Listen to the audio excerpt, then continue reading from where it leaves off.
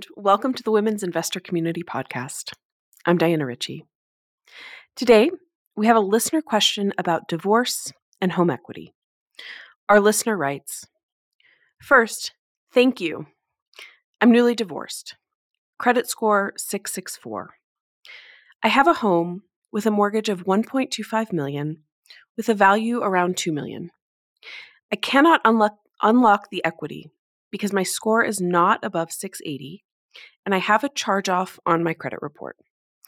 I'm employed, $300,000 package, $235,000 base salary.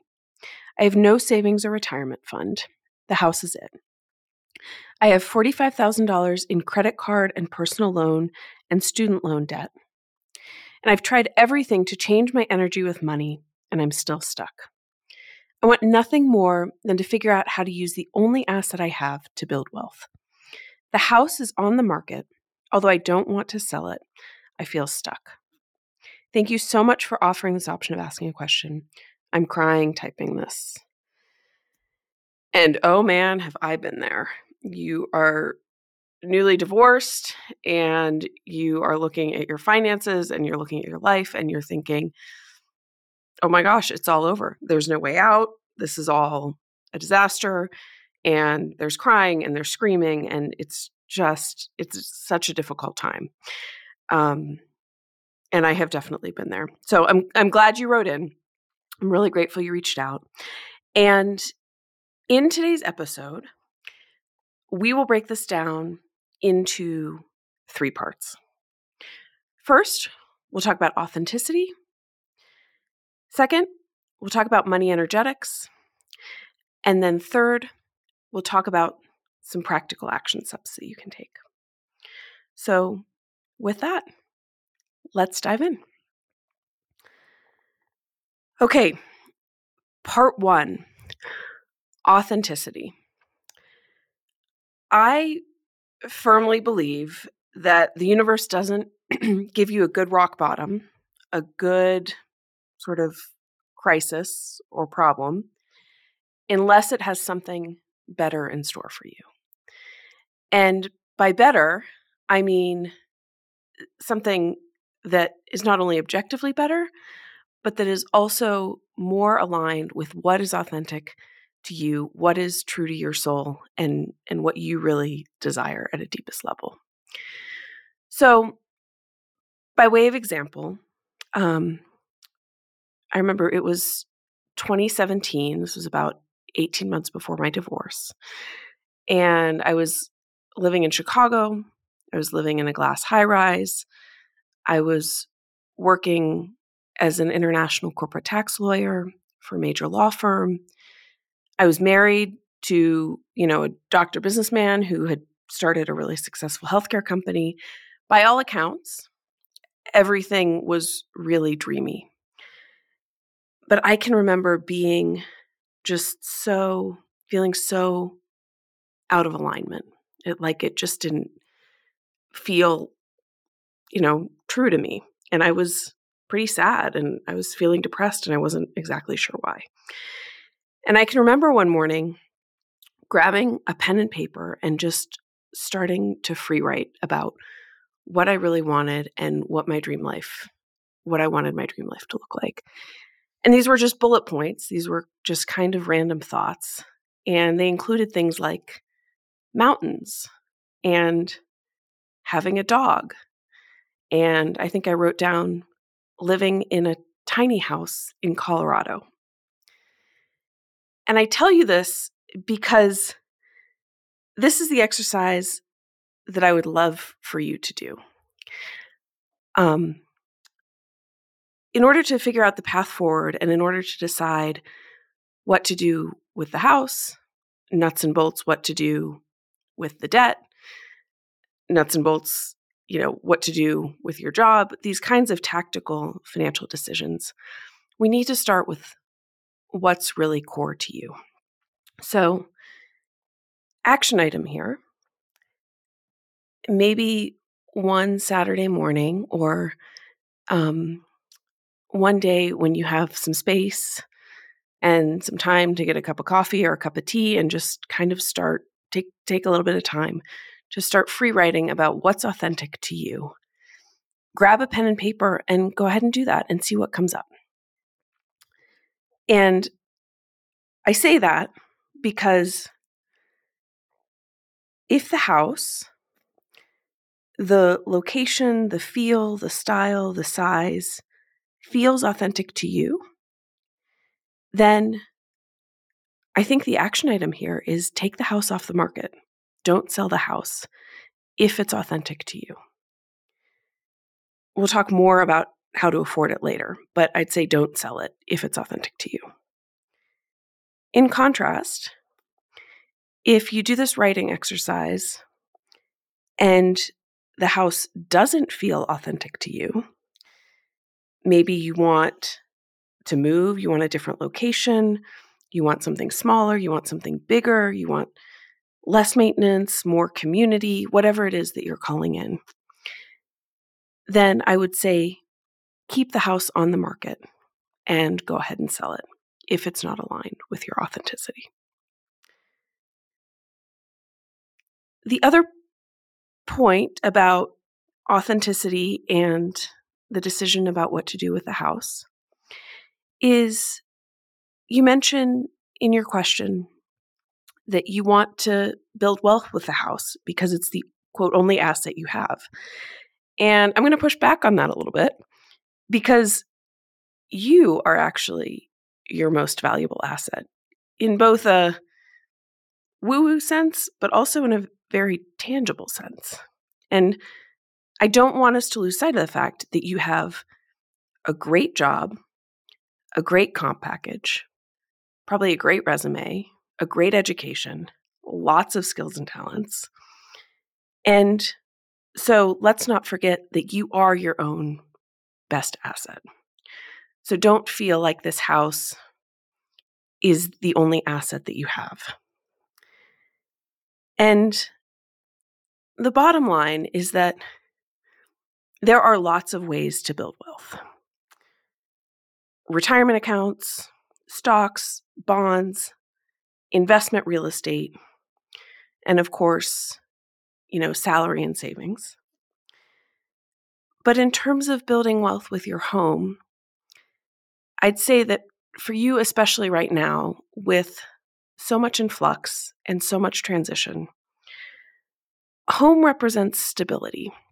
And I don't want us to lose sight of that either, because rather than viewing this home as an asset to build wealth, I'd say let's refocus and look at the home as a place to lay your head, a place you might feel comfortable, a place where you have some stability and some comfort and a sense of consistency.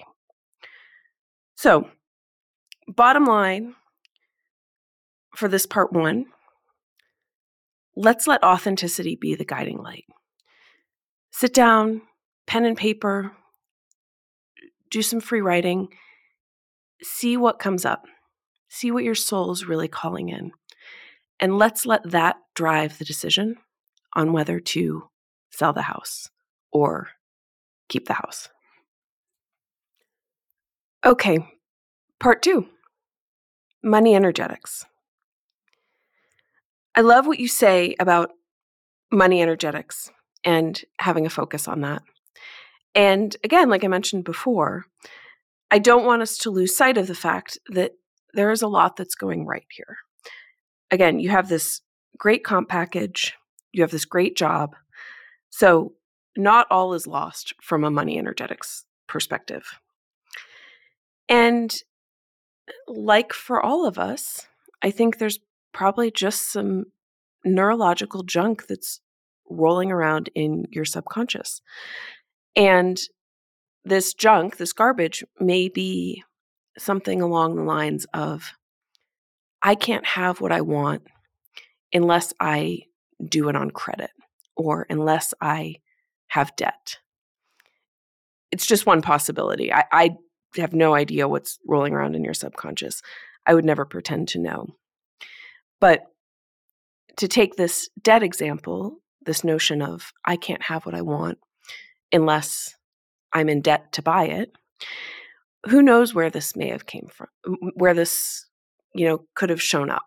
For example, if you had parents or caretakers who were always in debt, maybe you learned that from a very young age, and you don't want it to be your conscious story, but it's imprinted in your subconscious because you were so impressionable as a young child. And that subconscious belief about needing to take on debt in order to have what you want is still driving the ship and is still showing up in your life today. That's one example of a subconscious limiting belief that could be impacting your financial life today. A second example of a subconscious limiting belief could be something as generic as, you were a 6-month-old infant and you were put into a daycare situation that wasn't aligned and that wasn't very supportive. And you learned from a very young age that it's difficult to trust that your needs will be taken care of. Again, I have no idea what's rolling around in your subconscious, but these are examples of subconscious limiting beliefs that could be driving your financial life today. To be clear, we are not blaming anyone. We're not blaming your parents, your caretakers, your daycare. This is not at all about blame. It's simply about going back and rewriting our own stories and working with our subconscious beliefs so that what shows up in our life today is different and shifts. Nuts and bolts. How do you clean up subconscious limiting beliefs? There are a lot of therapeutic modalities that will get down into your subconscious. One of the ones that I used post-divorce and that I found pretty easy and effective is a program called To Be Magnetic, which you may have heard me talk about. I will link to To Be Magnetic, or TBM, in the show notes. The gist of TBM is that they have an app and they have these guided meditations that you do. They last between 20 and 30 minutes, and you can do them daily. You can do them several times a week, whatever fits your schedule. And you listen to this relaxing guided meditation that has this cool music that plays in the background. And starting with your inner child and your shadow beliefs, you start to shift your subconscious story. I think they charge $29 a month, and they often run promo codes. So again, one of the cheapest, easiest, and most effective therapeutic modalities that I have found and that I personally used shortly after my divorce. So, bottom line on Money Energetics is, let's get down into the subconscious. And that is where so much of our self-worth lies. And it can be really frustrating to try to change your relationship with money by working purely on a conscious level, by working purely with affirmations or hopes or other conscious beliefs. It can leave you feeling like you're banging your head against the wall. And I have found in my own life that things really shift and really started to move once I started working with what's rolling around in my subconscious. Because that, again, is where so much of our self-worth lies. Part 3. Let's finish with a few more practical action items. 3 action items here in this section. 1 related to housing again. 1 related to financial underbrush, which I'll explain. And 1 related to debt. So action item number 1, on the house. If you decide to keep the house, the mortgage is probably about half of your monthly take home or more. And this is a totally common side effect of divorce, because when you go from having two people paying the mortgage to one person paying the mortgage, it's a much bigger chunk of your take home pay. So what I'd say here is, if this house really is authentic to you, then your focus in time will be on calling in more money. And that will come as you do the subconscious and money energetic work. If you decide to sell the house because it's not authentic to you, then you'll walk away with about $600,000 cash after closing costs and real estate taxes and the mortgage payoff. Roughly, give or take. That's my best estimate. Rough numbers. And I want you to put that money in a brokerage account, and I want you to please do not touch it until you've started to work through the energetic piece. And I say that not because I believe that you're going to go on a spending binge or that you're irresponsible with money, nothing like that. I say that because there is a very real psychological phenomenon, one that I experienced after my own divorce, which is that as humans, when we get a big lump sum payout, there is a tendency to want to spend it. Again, I experienced this after my divorce. Please learn from my mistakes. I mean, one example I can give is I probably spent way too much money furnishing my new condo because my divorce was a lump sum settlement, and the psychology around that is very real. So what I would caution is, if you sell the house and you get this big chunk of money, do your best to hold off on making any big purchases until you start to work through this money energetics piece and can spend that lump sum and allocate that lump sum or invest it in a way that is really authentic and aligned to you. Now, that said, if you do decide to sell the house, you can use some of those proceeds to pay off high interest debt, which we'll talk about in the third part of this section. The other thing I'd say in this first part on housing is, if you do sell your house, you'll of course need to find a new place to live. And very often, that decision about where am I going to live? Am I going to rent? Am I going to buy?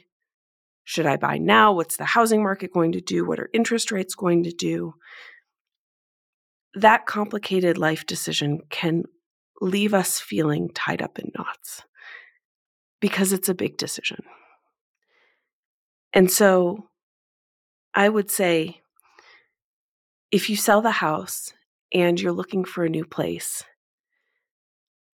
I often tell people who have just gone through a divorce that it is okay to rent for a period of time.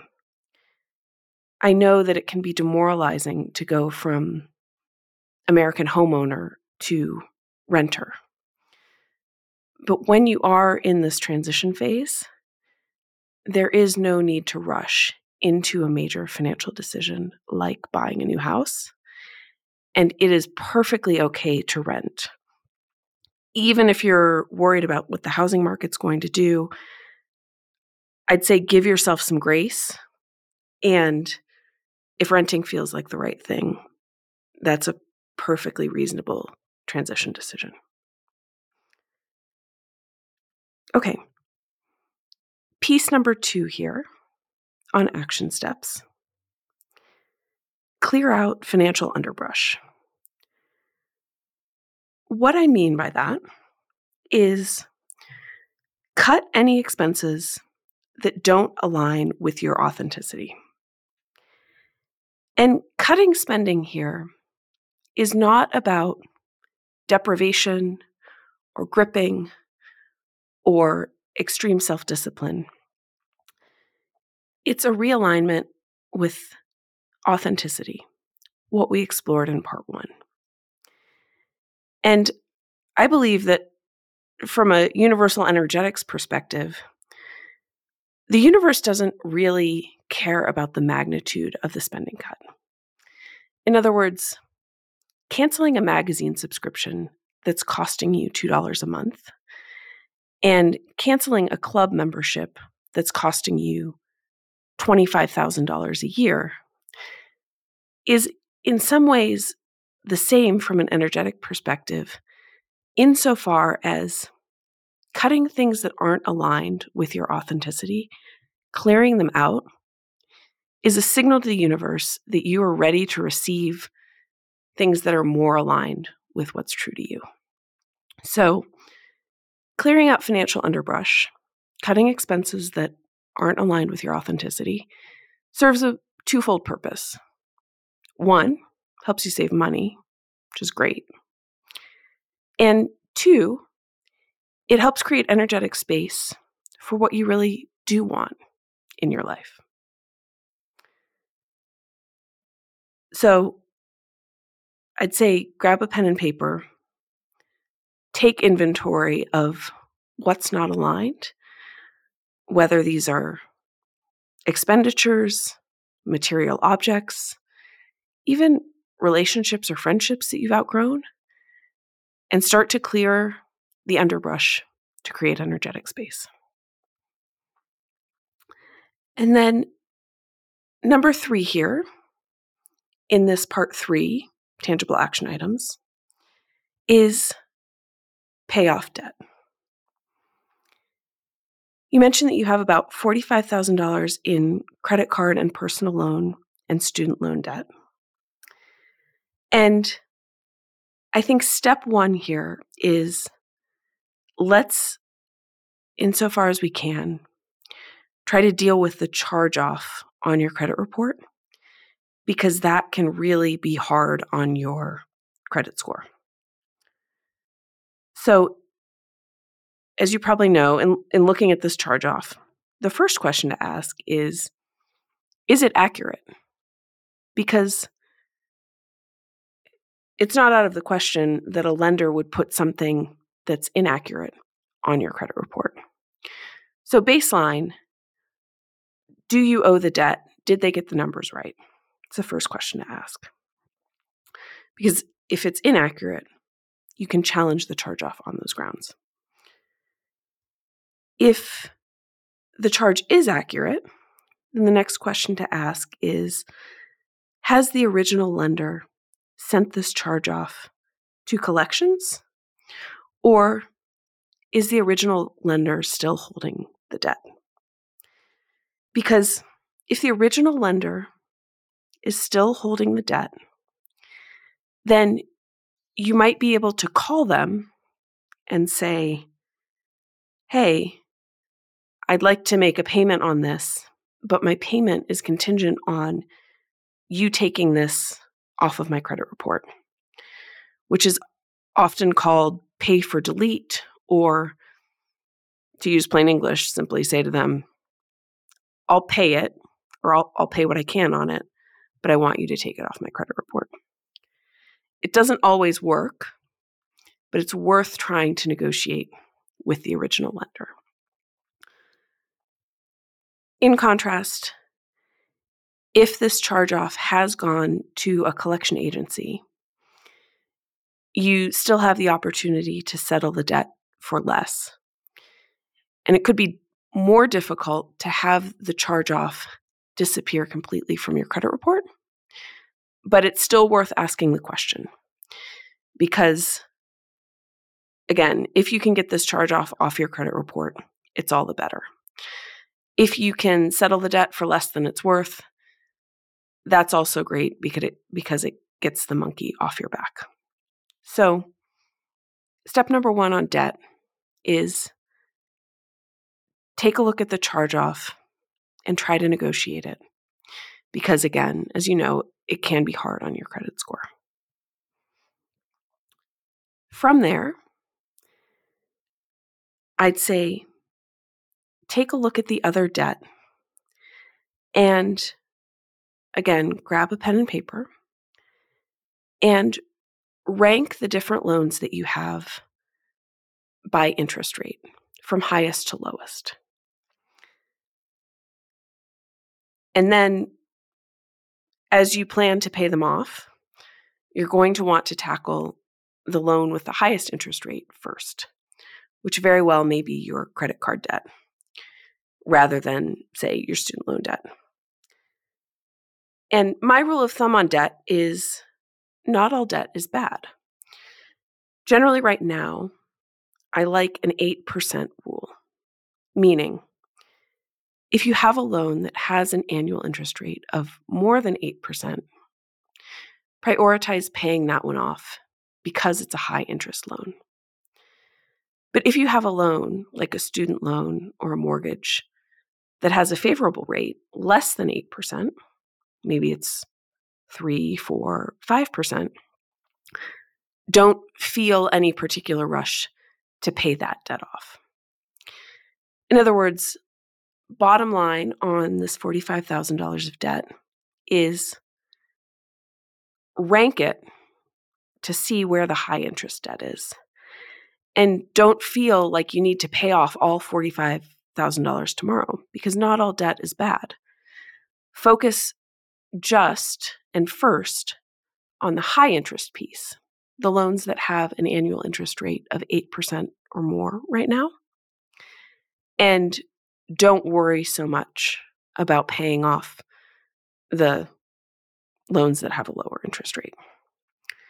So, bottom line on debt, I'd say deal with the charge-off first to try to protect your credit score, and then tackle the other loans from highest to lowest interest rate. So, in conclusion, big picture, zooming out. I know I've thrown a lot at you,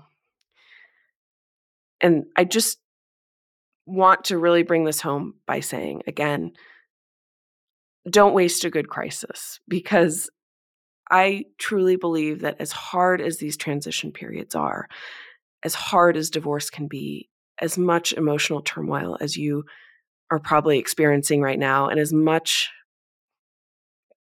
pain and hurt as you're experiencing right now, I do genuinely believe that you will come out the other side of this stronger, because I don't think that the universe gives us these kinds of challenges, these kinds of rock bottom moments, for lack of a better word, or what can feel like rock bottom moments, unless it has something more aligned, more authentic in store for us. So let that be your guiding light.